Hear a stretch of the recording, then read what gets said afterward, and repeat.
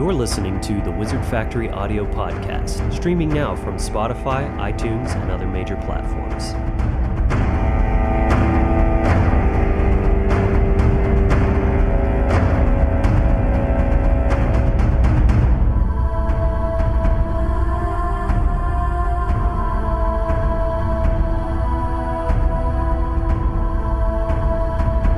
Welcome back, viewers, to yet another episode of the Wizard Factory podcast, where you subscribe for weekly videos exploring deeper knowledge of the universe and yourself.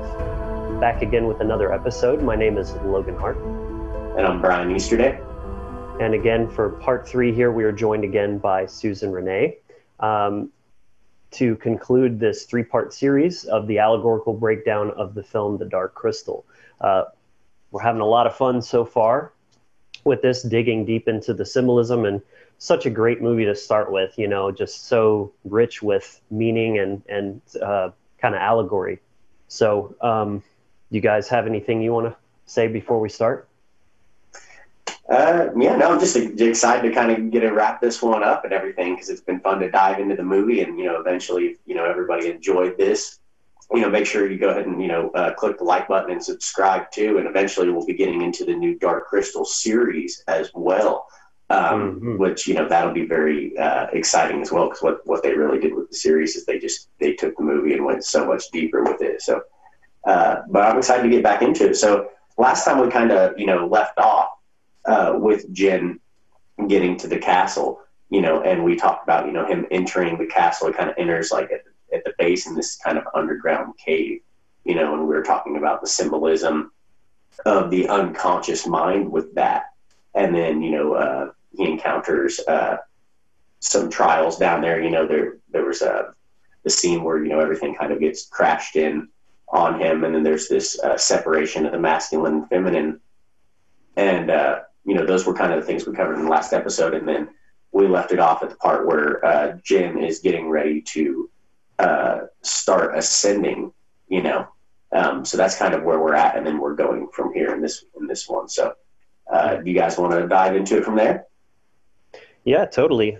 So the next point to get back onto the timeline here is that the mystics have actually been traveling this whole time in the movie on their way to the Crystal Castle, and now they've actually arrived. So you see them approaching it, and of course there are some Garthim at the gateway or at the entrance, and as they get close, they start kind of coming to and getting all worked up like they're about to attack. And then right then they all the mystics, they start doing that chant where they go oh like that, and the Garthim just like freeze, and then it just puts them to sleep. So to me, this is kind of it indicates a command over natural law and using the power of your voice, and especially speaking truth, that you're shutting down the programming, again, the mind control. And, natural law and truth is absolute, and it's perfect and immutable. So, again, the Garthim seem to represent the order followers. So they're about to do something to attack them, and that use of sound and vibration and sort of speaking the language of the universe, so to speak, instantly shut them down and kind of rendered them inert. Mm-hmm. Well, that's very, a couple interesting things here to note is that when the mystics are encountering this threat, it kind of shows the different ways a person could go about encountering a threat. For example, like if a person encounters a warrior follower or someone physically threatening them, most people's instinct would be to physically respond back with that. But you see the mystics, they use that power of that knowledge that they possess of cosmic law and of sound, of that speech, symbolically to do it. And it really shows you that there's different ways a battle can be fought. And a battle doesn't have to be physically fought to be won. You can win it with your speech, your communication, your words like that. And that's really the easiest way to do it, because instead of them having to battle these Gothram, these order followers, they instead just like move aside and then the mystics continue past. And I also think it's really interesting to note, like you said, the mystics have been traveling this whole time. And you kind of see this as, everything plays out in the movie here. Their timing is literally like perfect. You kind of see through the movie they move very slowly. Like they're just kind of at this steady little grind. And then, but in the end, like the timing is just perfect in the way that they show up for it. So it's kind of interesting to note how that plays out. Yeah, I agree with the points that you both made. And I kind of saw that chant or that oming sound, which, as we know, the om is what they say, the sound of creation. And I thought of that as part of the Song of Thra. And even though the Garthim are order followers, they are a part of that. And because Thra, the heart of Thra is truth, then it makes sense that even, those that have been corrupted must, and to me, I saw they kind of bowed their heads in respect and reverence. I didn't really think of it as they went to sleep, but now that Logan has pointed that out, I kind of do think that maybe that was more what it was, because they did just kind of shut down. But I feel that song, as you put it, that, resonance and that truth within that could not be ignored. And they had full confidence that they could handle anything that was, going to meet them at the gate. So that was a very good scene.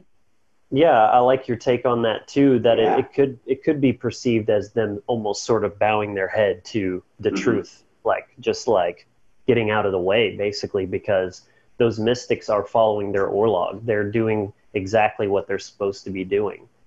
So, well, and I like your association with that that home sound that's like with the Song of Thra. That's a very, I hadn't considered that before, but yeah, that's very interesting, though, that by being able to get back to that same resonancy that even the order followers that had been twisted then bow their heads in reverence, or simply step aside. So that's definitely a good point for sure.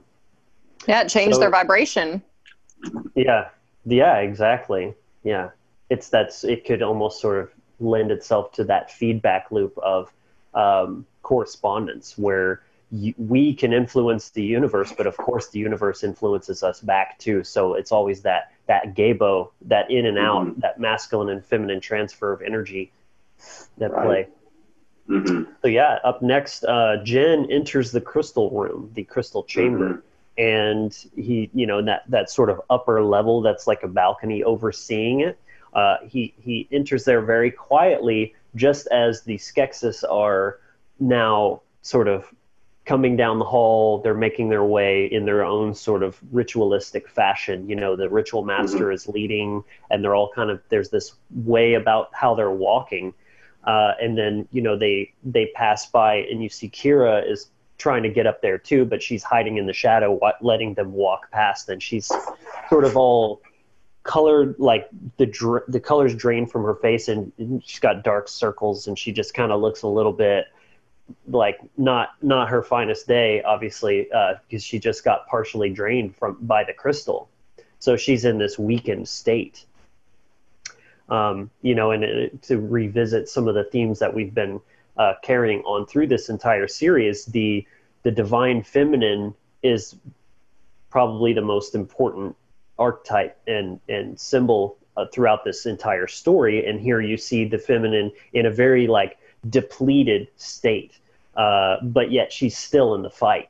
So I kind of for example, one way I could interpret that is modern feminism, because it is very much taking on a very toxic feminine form currently, but there's still some who would also call themselves feminist, who truly desire and support equality. It's not about this shift in the power dynamics and subjugating men and all this kind of stuff. It's just wanting that true communion of equality. So, in other words, the feminine is still in the fight, but it's a little bit kind of in between worlds, if you will. Well, and I think you could also kind of look at it as that feminine, it's been captured and it's in a state of distress. And looking at it as in care, that the conjunctions coming up, like there's these major opportunities, but you can see that like care is something that could, if it's in a state of distress, that definitely is leading to an issue, that feminine energy not being in its healthiest form. Mm-hmm. So, exactly. That's something I think to note, that when these major events and things are coming up in our world, that care is almost always, it's a very fragile thing. If you lose it, then, everything, all your chance of success and getting any of your work actually accomplished goes away. You have to have that care, that creative force. So I think it's interesting to note that they kind of introduce it in this kind of distressed state. Mm-hmm.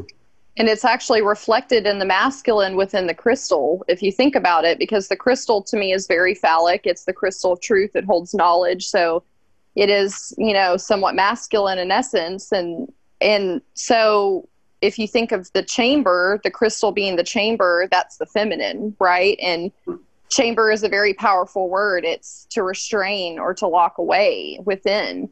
And even the verb of it would be to restrain, but the truth is literally in chains. The crystal is, chained up, as we see in some of the scenes, and the crystal is in distress as well. The masculine, the Skeksis are stealing energy through the crystal, and, we see that they're withering away as well. So it's curious to see the reflection of the feminine is in distress, is, drained, is depleted, and then the masculine, the crystal, is also in that same state. Yeah, that is very interesting. So then the Skeksis are taking their places in the crystal chamber. They're getting ready to do their sort of song and dance for the Great Conjunction beginning. And then Kira joins Jen up top. So, to me, it's like the Gelfling, masculine and feminine, are now reunited. So he's back in his power. He has the shard. He has the feminine, which is care. And Mother Agra is on her way back, too, because she got freed after the animals, killed one of the Skeksis. And then her and Fizgig, two other, which I think are, kind of representing aspects of Jen, sort of these external manifestations of characters and how he's interacting with himself throughout this journey. So it's the great conjunction of the characters too. The mystics are there, Agra's and Fizgig are on their way back up. Jen, everything is coming back into alignment in every way, every aspect. So they're looking through this triangular opening in the top of the crystal room, which I think is really interesting, as the suns are showing, and they're real close together, but they haven't completely aligned yet. But this is obviously the symbol that you've been seeing throughout the entire show, with the triangle with the eye in it. Because if you look at the eye, there's three circles. There's the outside of the eyeball, then there's an inner circle that's the iris, and then the one inside that is the pupil. So it looks just like an eye, but it's actually the three suns aligning. And then, that triangle representing the triality of the masculine, the feminine, and then the union of both. Mm-hmm. Yeah, that's very interesting. I like that you brought up that it's the conjunction of the characters as well, because you can really see that, that law of correspondence. Not only is it at the astrological conjunction, but the conjunction of the characters as well. So we see that, that as above, so below. So I really love how they incorporated that in there. That's definitely a good point to look at. Mm-hmm.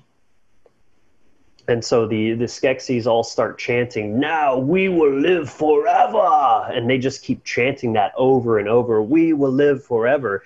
Very ritualistic. And again, really displaying this obsession that the ruling elite have with their godlike status, their immortality, like just that they're untouchable in a way, even though they spent so much time being afraid of the Gelfling and trying to capture or kill or apprehend them because it would thwart their plans. And ironically, that's exactly what happens. Despite their hubris, despite them thinking, that they're gods, a little Gelfling in a crystal, a little shard, took it all down and completely changed the dynamic.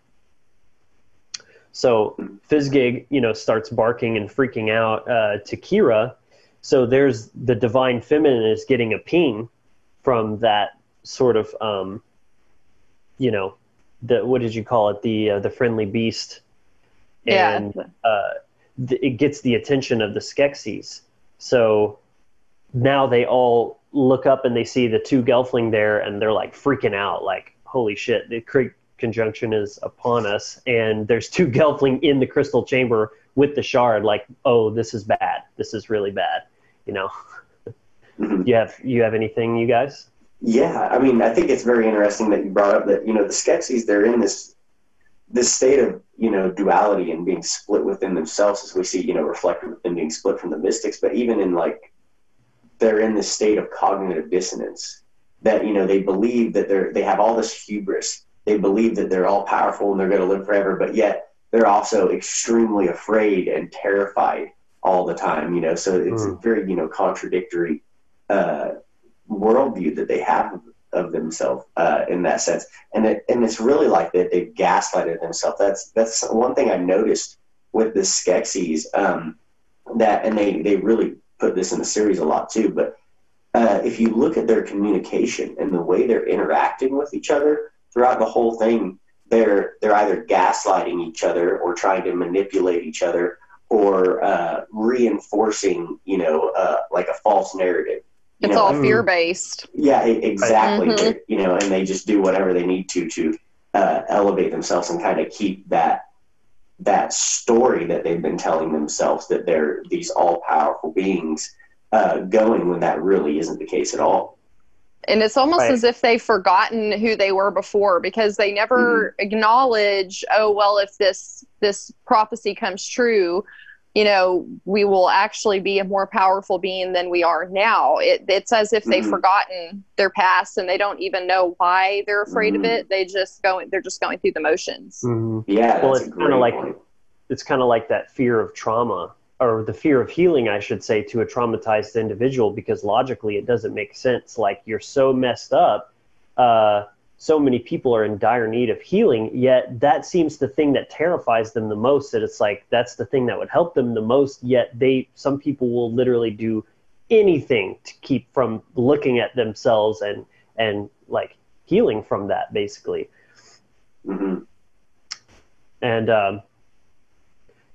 so the Skeksis are shrieking in fear of this possibility, and it's like Susan said last time, they tried, the one Chamberlain tried to spin the story of just like, oh, well, we were just acting out of self-preservation. We were afraid that the Gelfling would destroy the Skeksis, when that wasn't actually what the prophecy was, literally. But it's very ironic, because that's their interpretation of it. In a way, there's a grain of truth to that, because they would not continue to exist as they currently are. They would transform into this new thing. And of course, ironically, that's what they're so afraid of. They're clinging to that toxic identity. To them, it is like death. In fact, it's probably worse than death. Well, and it's also interesting to note that when the conjunction is happening, the potential for both outcomes is there. Like, you see the Skeksis there, they're performing their ritual. But then, the Gelfling are, Jin and Kira are also there with the shard, and it could go either way. And that's really, interesting to note that when we look at, especially like major astrological events and things, there's a general energy that's there, but you never know how it's going to play out. Like we talked about in part 1, I believe, with Mother Augra, and she's she's speaking about it. She's like, just big change, sometimes good, sometimes bad. The potential is there. So I think it's really interesting how they set that scene up of having the conjunction of all the characters, all these different potentials that are there. You're not really sure what exactly is going to happen. And is that not natural law in a nutshell? Right. If this, then this. It's the future is unwritten. It's like if I input this behavior or this outcome happens, this is going to be the result of that. And very much, we're seeing that in the real world. This great precipice of, just like he said in the movie, heal and ascend or descend further into darkness and decay. And that's where we're at. If it's just very much this turning point where shit's down to the wire and it's about to go one way or another pretty damn soon. So, you know, they're shrieking in fear, and they summon the Garthim. Of course, they call upon their ordered followers to protect them and to, you know, to go get the Gelfling. And Jen is getting surrounded, so it's kind of like the pressure's on him to take action. It's like now or never. So he just runs and jumps and lands on top of the crystal, the dark crystal, but then immediately drops the shard and it falls to the floor. And now the Skeksis are really freaking out. And, you know, I was going to say this earlier, Brian, when you were talking about the way the Skeksis interact with each other, and they're always trying to like manipulate and deceive and push these false narratives that serve their own agenda. Doesn't that kind of relate to the dark crystal, the crystal of truth that has been perverted? Is that they're misusing the power of speech and information to corrupt and, you know, manipulate and exploit others. Mm-hmm. I thought that was kind of interesting. So the Emperor, reaches down and he goes for the shard. It's right next to him. And then out of nowhere, Fizzgig shows up and bites his hand and starts like attacking him. He's waving his hand like this, which to me was a very powerful moment, especially because, you know, rewatching this, and we had already discussed in part 2 this archetype of the friendly beast is, you know, Fizzgig is just this little ball of fur, yet if he hadn't have done that one moment alone could have changed the entire course and outcome of the whole movie, because if the Emperor had have actually grabbed the shard, it pretty much would have been over. So it was, he grabbed his hand, you know, started biting it, and it bought Kira just enough time to fly down with her wings, or sort of hover down, and pick up the shard. So just that one moment, you know, Brian and me, we've talked about just how a single act or a single moment or a single decision can literally change your entire life, or if not change the, you know, the outcome or the fates of worlds, so to speak. Mm-hmm. Well, that's interesting that, you know, the character they have do that is Fizzgig, this kind of friendly beast. And I think that's very interesting in the sense of kind of showing that it's Thra fighting back. You know, like when we saw, you know, when all the animals freed themselves from the cages, you know, and freed Mother Agara too, that it's the world waking up, you know, that even nature is there to stand up in support against the Skeksis, because they have perverted it to such a point. So, you know, it even stands up and starts to attack back. And I, you know, I think that's interesting to note in the sense of we see a lot of energetic shifts going on our planet currently that personally, like I definitely view as part of a cleansing and alchemical process, that just as we are cleansing as individuals, you know, the earth is as well. And I think, you know, we can see that in nature, that, you know, even nature kind of starts to stand up and start pushing back in its own way against these archetypes of control. And I think that was symbolized really well in just the idea of Fizzgig coming up and biting, you know, the Emperor's hand to keep him from getting the shard. Susan, were you going to say something?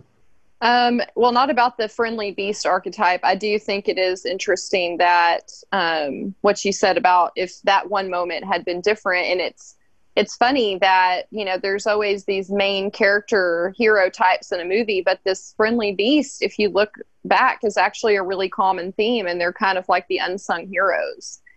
But I did notice something about Jen landing on the crystal, and when he drops it, to me, that him taking that leap, that jump, was the courage, the masculine side of that. But then he dropped it because it would be way too easy for him to just have made this perfect landing and put the crystal in, and that was the end of the movie. But, you know, he drops it, and it takes the sacrifice of the feminine in order to, that literally this trinity is happening right up until the very end of the movie, like that need for both aspects to come together, all three aspects to come together to make this perfect conjunction. Right. And you could also definitely say that Fizzgig, sacrificed himself as well, because he took a risk biting the Emperor's hand, and then the Emperor ends up shaking him off, and he falls down the shaft into the fiery pit below. So as far as at that moment, Fizzgig died. He gave his life, or at the very least, he was willing to give his life, because he did that. Mm-hmm. Well, that's a good point that you brought up there, Susan, too, in the sense that, do you think of Jen taking that leap of faith, so to speak, towards the truth that sometimes we do have a little bit of failure, or, like we do drop the ball, so to speak. And that's part of that process, that it isn't always just this perfect landing. And in fact, it very rarely is. So yeah, that's pretty fitting, actually. And then, Kira actually picks up the shard off the floor, and that freaks them out too, in which I think is symbolic. The Skeksis literally say, she has the shard, take it from her. Think about what we said that the shard represents, is that the boundaries, the Thorazaj, the sense of self, or either knowledge of self or sovereignty itself. And what even more than men, do the elites not want to have that, is the feminine. That's why the feminine have been so subjugated, gaslighted, in every other way kept down, throughout history. It's because they fear that very thing. The divine feminine in her power, in her fierceness, like we talked about before, that scares the utter shit out of them, because it's like that Kali that brings retribution for negative karma, which is exactly what they understand, and they're trying to avoid at all costs, because they're evil, Right. Yeah, definitely. And so then they all start to surround her, and Jen is actually telling Kira, just give him the crystal. Like he cares so much about her. He's saying, don't risk your life for this. And she says, no, Jen, heal the crystal. And she throws it up to Jen, and then immediately gets stabbed in the back. So you see she's dying, and here, you really see the sacrifice happening, and the slaying of the feminine, which, you see this theme a lot too in, for example, like Trinity getting killed in the Matrix, and then Neo brings her back to life. So there's this sort of that archetype that's happening, which I think is pretty deep. You guys want to? I totally agree with that. And it's interesting because we had to rewind it a couple of times, because it sounds like she says, no, Jen, feel the crystal. And we were like, is it feel or heal? And we had to listen to it a few times to see. And both of them I felt were applicable, because, she was saying, like, this is bigger than us, like no, heal the crystal, like everything that we've done up until now. The truth is the all. Exactly. This is the prophecy. We only have one chance. And I mean, really, they didn't have a whole lot to lose. They were the last two Gelfling, in existence. So that care definitely, went deeper with her sacrifice. Well, and I think it's interesting that, they picked the feminine archetype as the one to sacrifice. You see that a lot with that kind of that divine, even kind of motherly energy that, like a mother will do absolutely like anything to defend her children, that there's that willingness to lay down one's life in order. And that's really an embodiment of care, that, if there was an act of care, being willing to lay down your life in order to accomplish something or to help someone else, that is definitely a very powerful act to do. So I think that's very interesting that they chose the feminine archetype to do that. So then we see Jin. He's on top of the crystal of truth with the shard. He thinks Kira has been killed. and she's laying there on the floor, and everyone's just kind of looking, and he goes like this, and he just puts it right in the hole. And there's a huge flash of light, and it literally blows Jin, like, sends him flying off the crystal. And, everything begins to change. Like, literally everything starts shifting. All the Garthim fall into pieces, like their heads fall off, and each little section of their body, like their beetle armor, is just falling into piles. And the actual crystal, the actual castle starts crumbling, but not to fall to be destroyed, but you actually see as bigger pieces are falling that it's revealing the castle is actually made of crystal underneath that. So it's almost like this, looking at the difference between stone and crystal.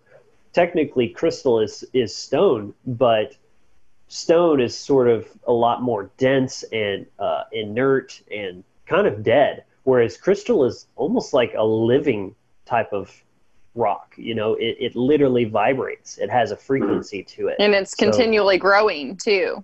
Yeah, that's a really good point. Even the name crystal has that sort of, obviously we're not talking about Christianity, but the concepts where a lot of the Christian doctrine has taken from this concept of Christ consciousness, which we've seen depicted in the shaft with Jen ascending towards the purple, the crown chakra. That's essentially what that represents on an esoteric level, is an activated human being that has brought everything into balance, the left and right hemispheres, which is again the masculine and feminine. That seems to be what everything is pointing at in this movie. It's utterly chaos, perceived chaos, you could say, even though it's the beginning of the end where all things are actually put right. So everything is set right. To anyone just watching that part without context, that's what it looks like, chaos. The walls are literally crumbling. Yes, right.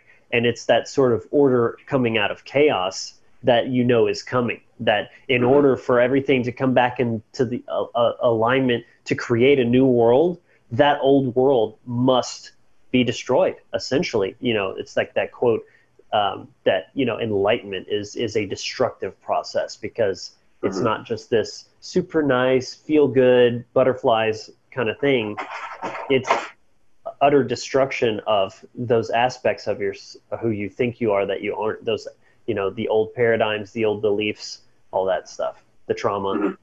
Yeah, I thought it was interesting that the Garthim were the first to crumble as well, because, the order followers were the first to fall. If you have no morals, you essentially have no power. Wow. Yeah, that's interesting. What I thought was interesting is that you see them, they're like crumbling in little pieces. You see that kind of happening if you look at a country whenever it's going through a time of like a lot of change. You'll see that their power structure, it doesn't just crumble in like this, it's kind of like in little pieces. Like this little area will start to go wrong, or this group of order followers over here won't become as effective, or they'll stop doing their job, or whatever it is. But it's this process of it's just all being torn apart, a very destructive process, and that we see that obviously reflected in the ideas of alchemy. In astrology, there's a lot of different chakras that are all symbolized by this kind of the storm. In the tarot, there's the Tower card. So this is a theme, this destructive kind of theme, in order for something new to be rebirthed out of it, that we see a lot. And I also thought it was really interesting that whenever Jin, reunited the crystal, it was so powerful that, it blew him back. That's something that you could see that, when you really step into full alignment with yourself and integrate with truth, it's an experience that literally, it blows you back. Like you're not quite prepared for what that's going to bring, and that kind of like level of both destruction and rebirth that happens when you do that integration. Right. I was literally blown away, that sort of thing. It was a mind-blowing experience. Yeah. Yeah. And, even more based on what you were saying there, Brian, about the Gartham actually falling into pieces, is you can almost look at that as the fractured psyche as well, of the kind of person that it takes to take a job or a position like that. They're so fragmented within themselves that once truth is restored symbolically, who they think they are is going to literally crumble into pieces because there's no truth to it. There's no substance. It's just everything in this scene, all of the lies and the sickness and everything that the old world was built upon is literally just crumbling and falling away. But in its it's perceivably a bad, or like I said, chaos, but that inevitably it's actually bringing about something that's divine and wholesome. So yeah, and you see that Jen and Kira don't run away from the situation, which obviously Kira can't run anywhere because she's dead or close to it. But as soon as Jen heals the crystal, his first priority is to go to her side, and he's holding her. And I thought it was interesting that, in a real life situation, people would be like trying to get away. Like, I don't know what's about to happen, but, we're going to get out of here. But there was no fear, I think, because they knew that the prophecy had been fulfilled. That's a good point. And, Agra finds Fizzgig hanging in the shaft and saves him. In fact, he's hanging on that reflector arm that they used to drain the podlings. I thought that was kind of interesting. And then Agra sticks out a pitchfork and saves him. And again, that theme of death and rebirth, everything is crumbling. And then you actually see some of the podling slaves that were enslaved in the castle, their eyes go from that gray back to the sparkly, black eyes that they had before. Like, it's like their soul essence was restored as well. So everything that was perverted and corrupted and everything else is now coming back into alignment, into balance. And you could also kind of see like the mind control was broken on them, because think about it. If it's their spirit that they're stealing, their essence is their spirit, well, that's what breaks a slave. You have to break their spirit to break them. So that spirit is what gives them the fight, that it's sort of that feminine, that essence, literally, the etheric substance of the thing. Yeah, and I think it's really interesting to note the balance being restored, as it said in the beginning, when everything was green and good, and then the divine mother coming along to save the bravery of nature, and coming and rescuing Fizzgig. It's that reward of the bravery, Yeah. Yeah, it's kind of interesting. It never struck me quite like that until you just said it, where the land was green and good. Well, green represents balance because it's the heart chakra. It's the center where everything else moves into from the bottom up and down to activate that heart space there. And so yet another sort of allegorical reference to that balance of the way things were before, and now all is being restored. So we're seeing the world begin to, now that the death and destruction, the tower card scene is dwindling, now begins the actual reintegration. So this whole time while all that was happening, Jen has been holding Kira, like essentially holding her in his arms, and it's like he cares so much about her, he loves her, and you see tears in his eyes. And like Susan said, most people would have just run away to save themselves, but he just stayed right there and was trying to connect with that one part of him that he feels was taken from him, that loss. When everything else is being recombined, he's there kind of mourning the loss of that, or what he thinks is. And it's his care for Kira, his love. It reminded me of that part in the Neverending Story when Atreyu is talking to the turtle, the giant turtle, and he's saying, well, why don't you care? If you do nothing, you'll be destroyed too. The nothing is taking over everything. And he says, we don't even care that we don't care. So to me, this is being depicted because his love for Jin is like the love of care, or the care for care. You see, like, you have to love and cherish that as that, the queen, the divine feminine, is something that the masculine should inherently want to protect, because it's so delicate yet sacred and powerful all at the same time. Like you said, Brian, earlier, you said yourself, that care is so fragile. And once you lose it, it can be difficult to get back, because how do you care if you don't care that you don't care? You know what I mean? Like, it's something, it has to be so inherent, intrinsic to your being, that comes forth. It's like welling out of you. So light like shoots down from the sky into the crystal, and then from the crystal into the mystics, and then to the Skeksis. And this time, the light beams are green. So and the crystal is now clear again. Right, crystal clear. Mm-hmm. And so you have that green light beams kind of indicating that completion, that balance again. And it's almost the heart. Like, right, if the crystal represents the all, then the light is going, the light is truth and knowledge, is going from truth itself into the feminine, which is the mystics, and then into the Skeksis. So it's like truth, into the feminine, or intuition and emotion, and then to the logic. It's sort of that hierarchy that is in, metaphysics, essentially, of the components of the self. And then they all start kind of becoming merged with each other. The mystics in between the Skeksis, but they're all facing away from the crystal. It's very interesting the way that they're oriented like this.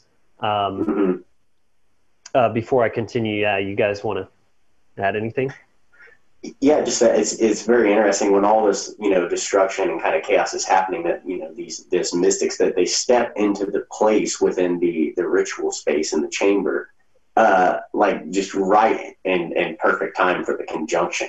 It's like it was almost like it kind of got more perfect, their timing of how they came into all their proper places, and they all knew exactly where they were supposed to go, because unlike the Skeksis, who, Susan had mentioned earlier, had forgotten who they were, that they were these other beings, the mystics still had that memory, or that acknowledgement that they knew that they were fractured parts of the self, and that reintegration needed to happen, and they weren't fighting it, they were willingly moving towards it, Yeah, and it's interesting you noted that their backs were to the crystal, because the Skeksis always faced it, and the light was going in through their eyes, but it was going in through their backs, like in the heart space, when they were receiving it.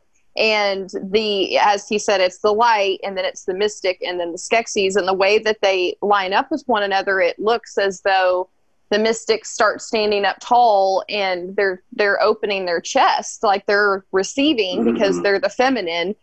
And as Logan pointed out when we were talking about it earlier, the masculine is surrendering. The Skeksis are kind of just, they're not fighting it, they're allowing it to happen in that moment of reintegration.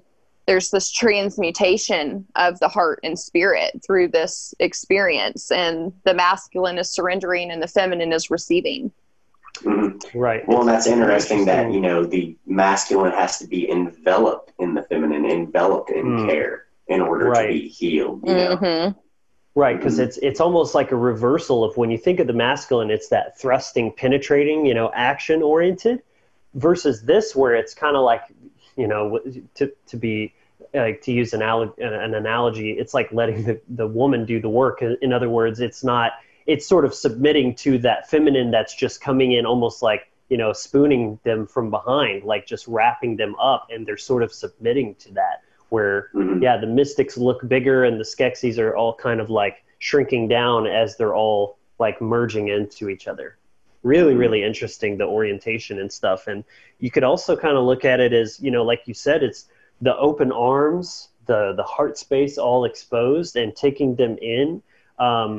It's like they're embracing their shadow self, and merging as one, the moon and sun, sort of thing. Well, yeah, and that's, it's interesting that, they're coming back into alignment with themselves at the same time. The three sons, three souls are coming into alignment at the same time in the conjunction. So again, more of the law of correspondence being reflected there. Yeah, that's true. Crystal, which is truth, the third, and then masculine and feminine. I think that even the way that they look after the integration is interesting, because they're almost like these crystal trees. It's the whole as above, so below. Yeah, and like the mystics look very blissful and just kind of like confident and just opening up. But if you look at the Skeksis, they're going about it, but they all look really scared. They're like, oh, like, kind of just backing into it. And then, right then, Augur and Fizgig, care and intuition, show up at that exact moment. So now everyone is fully conjoined in the crystal chamber. And then here you see the united beings, the united ones, as I call them, that very much have this sort of a Anunnaki look to them, like the gaunt face, the elongated head, and then they have sort of like Susan's backdrop, this sort of crystal tree looking stuff coming out of their head. And they're all white, just like the crystal, and long robes. And also, definitely worth noting, they have these sun and moon symbols on their chest area, on their cloaks. As you can see in the screenshot, the moon is above and the sun below. Again, with that duality embodied there. Yeah, and I thought it was interesting. There was a lot of symbols of balance. There's 8, which is infinity, of these creatures left. And as you said, the sun and the moon, the 3 moons, the 3 suns are represented in their cloaks. And so there's very much this, 2 become 1, balance has been restored theme. And Augur says, what is sundered and undone shall be whole, 2 become 1. As this is happening.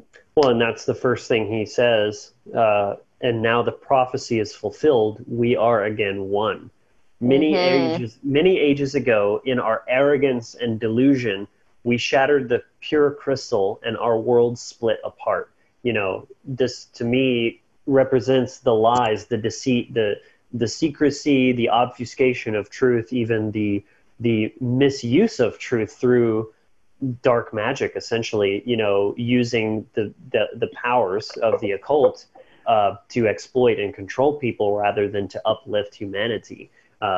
It's truth that allows them to do that, because they have this knowledge of the universal laws that govern, magic, sorcery, all that stuff.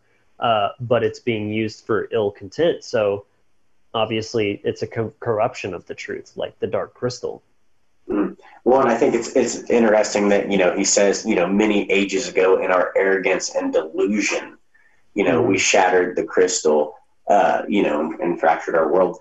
To me, that really hits on, and this is getting back into ancient history, but at some point in our ancient past, the idea of other beings or some state of arrogance, allowing that to come in willingly, because we were arrogant, where there was something that we as a species, were seeking, and through that arrogance and delusion, that's really what led to that traumatization, that fractalization that sent our world, spinning off into chaos. I definitely think that's very much what that scene is hinting on, is that, members of ancient councils and things, foolishly decided to, allow certain things to happen.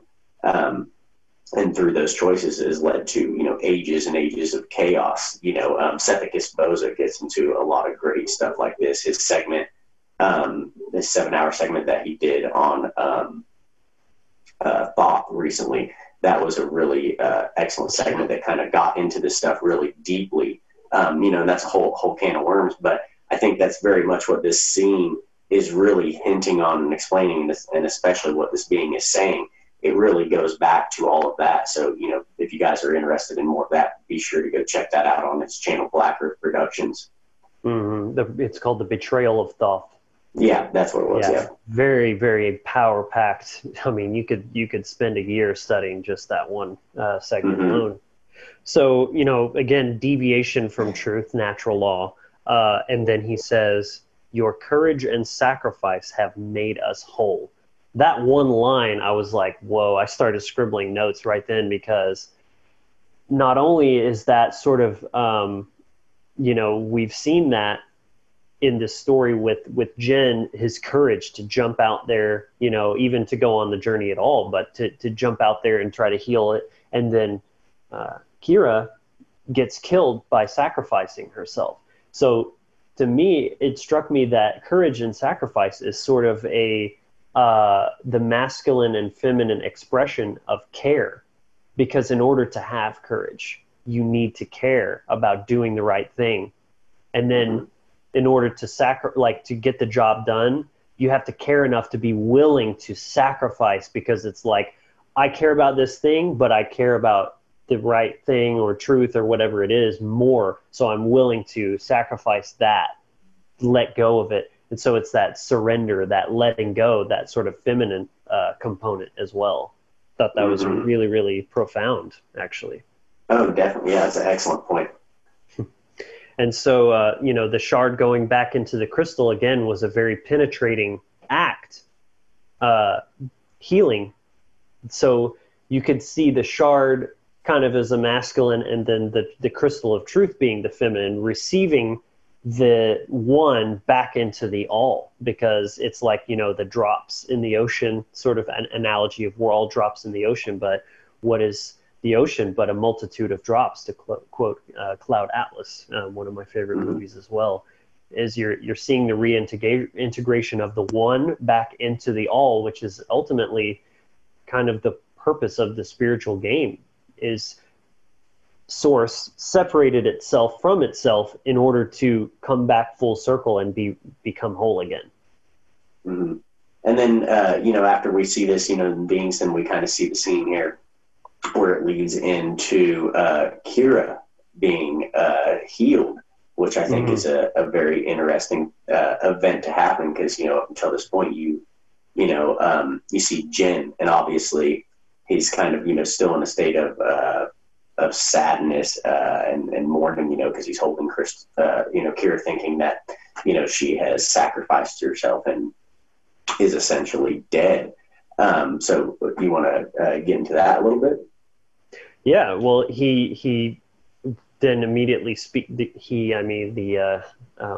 I don't know. There's no name for them in the movie, so I just call them the United Ones, or just the Anunnaki, just because that's what they look like. He looks to Jen and says, "Hold her to you. She is part of you, as we are all part of each other." So again, reinforcing that there's literally no difference. Like, she is an aspect of yourself, and you should care for her just as you care for yourself as well. And then, there's a sort of a singing, chanting, sounding music. It's hard to tell if that was part of the soundtrack or if the beings were doing it, but Kira was then revived and come to life, and he's embracing her there. And it's like that was the final thing that needed to be restored for everything to be kind of completed, right? Is, that polarity, or that duality, I should say, to them.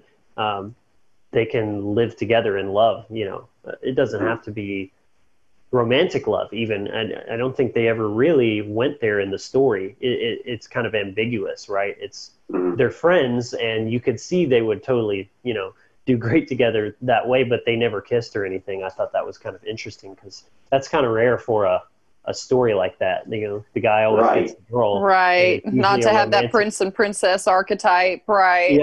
Yeah. And she definitely was never like the damsel in distress either. She was just as powerful a hero as he was. Yeah, that's a great point. I like that too. She wasn't like this helpless, like, oh, they're trying to get me. What do I do? You know. Mm-hmm.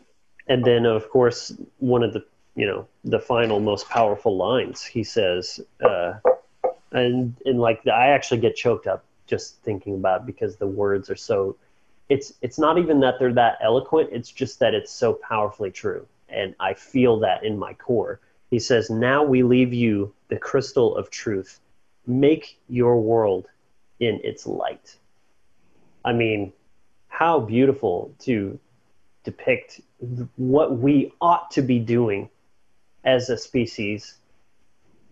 This it just highlights the sickness of the world, how absolutely insane and unhealthy and unwell that we are, and what we do to each other. It's absolutely awful when we could literally be living in paradise right now by aligning ourselves to natural law, learning occult knowledge, and creating whatever we can possibly imagine, which a mind uncumbered by the chains of, slavery and indoctrination and every other thing.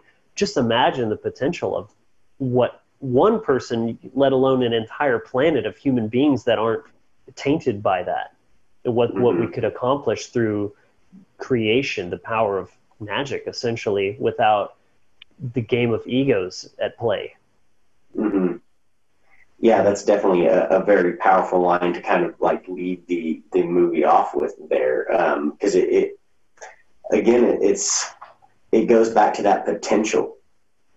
There's that unlimited potential for you to tap into, to use your magic to create whatever kind of a world you want, and that potential is truly unlocked when we have, we've all reintegrated back in alignment with ourselves. I think that's interesting that we see all these different beings become reintegrated, and then that potential's lost, and these beings that had been holding on to the power and misusing it finally realize that's not what they needed, and then give it back. And choose to you also see the law of correspondence and mentalism at play with that with that statement. Now we leave you the crystal of truth. Make your world in its light. So your behavior and what you create should reflect that, correspond to that through what you know in your mind, and then through mentalism, you're creating that externally. Yeah. And then so finally, the united ones, they turn to the crystal. They become beams of green light, which there's that green again of that balance and brought into the center, and return to the stars, which again, very,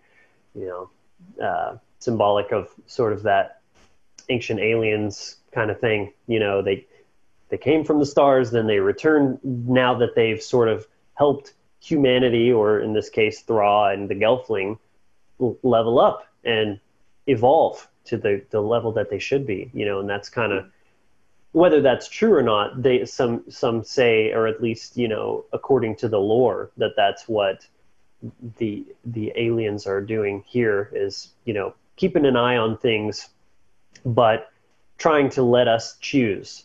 And we could either choose to destroy ourselves, and that would just be a depiction of we're not ready for the next level, and that everything's moving in cycles and circles, and it's just like you just keep doing it and doing it again until you fucking get the lesson, and then you can move on, because without that sovereignty of the ability to fail, then you're stunted and you're not truly a sovereign, autonomous, or even like considered like a grown-up.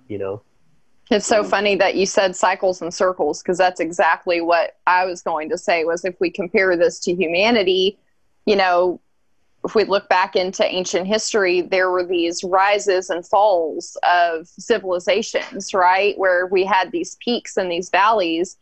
And that's kind of part of the story of Thra, is there's these trine and there's these conjunctions that happen. And there's actually, I've seen this theory about our own path of travel in the universe, like our orbit that we're on, and that there's these certain points that intersect these conjunctions that happen. And at each of those points, we have had a rise of a civilization. And then there's this gradual decline that sometimes will end in like catastrophe, as we've seen with some of our ancient civilizations, like the ancient Egyptians and the Aztecs. There's not really a, definitive reason why they rose and fall the way that they did. And that's reflected in these cycles of Thra. It's almost like they got a new start. And when it showed the scene of Jin and Kira together at the end, as he's saying, make your world in its light, I kind of got this Adam and Eve vibe of like this, is they're literally the only two left. So they are getting to restart and they have this opportunity. And like Brian pointed out, it could go either way. And that's something that Agra is aware of too, that like this next 1,000 shrine, who knows what could happen, It may not necessarily be a happily ever after. And that's what's so real and raw about this movie, is that it's got tragedy, it has bravery, it has heart, it has, all of those elements of, real life. Right. Yeah. And that's something you can really tie it all together with too, because when they read the prophecy, by Gelfling hand or else by none. In other words, like no one's coming to save you. There's no get out of the savior complex mentality. It was there. He says your courage and your sacrifice that saved you, and it was ultimately their choices that they did themselves, no one else, which I'd like to really contrast with the Christian mindset. They don't have either. I'm not attacking Christians. I'm attacking the mindset of the belief system that they follow, where they have no courage. They beseech Sky Daddy, oh, give me this or help me with this, or oh God, please help me, whatever. Total learned helplessness.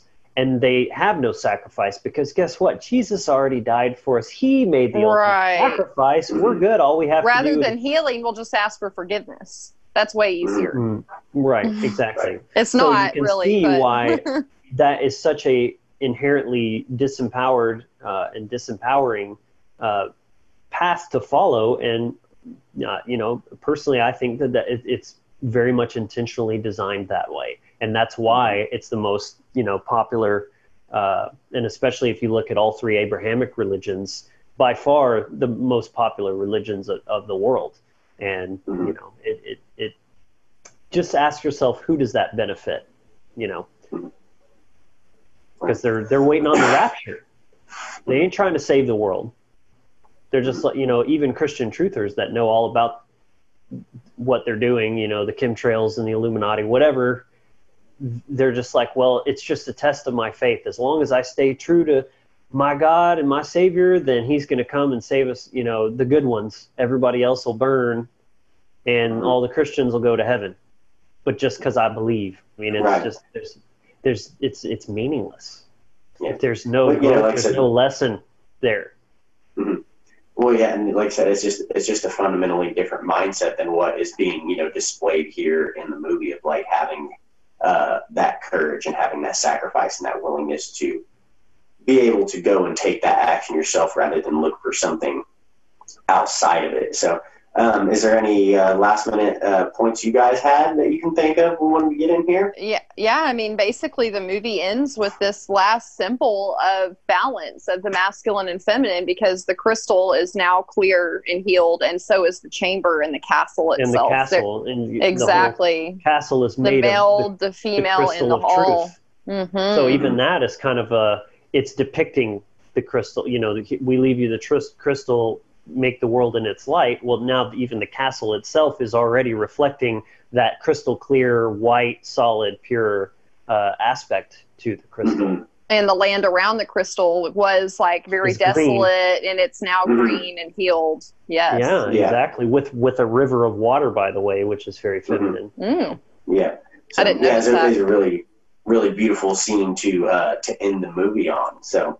So we had a lot of fun doing this one, guys. So if you enjoyed it, make sure you hit like and subscribe, and comment below, what were some of your takes from the movie, or some of your favorite scenes, and things that maybe we potentially missed. What are some insights that you guys have? We definitely want to hear from you. Right. And then keep in mind to always, go to thewizardfactory.com if you haven't yet. We have a free initiation package on there. You guys can download it, get some basic daily rituals and practices that you can get started with. And we also, recently released our 9-world rune divination course, which we've been getting some really great feedback on from some people who already got it. So, be sure to check that out on the website as well. Yep. We're still running a limited time special where you're getting the free Phoenix package along with your purchase for that. So we'll put the link down below. Also, because I haven't announced or really talked about this as much, we do have T-shirts on the website. So if you like our logo or want to support us or just rep the brand and help a conversation starter, tell people about the podcast. Good price on those, and I will put that link down below as well to our website for the T-shirts. So yeah, that's going to wrap up our very first allegorical breakdown. We hope you enjoyed it as much as we did making it, and we'll definitely be making more content like this. So again, let us know what movies you'd like us to cover down below, and until then, be empowered, inspired, and encouraged. Thank you for listening to the Wizard Factory podcast. We hope you'll join us again next week as we continue to explore deeper understanding of the universe and ourselves.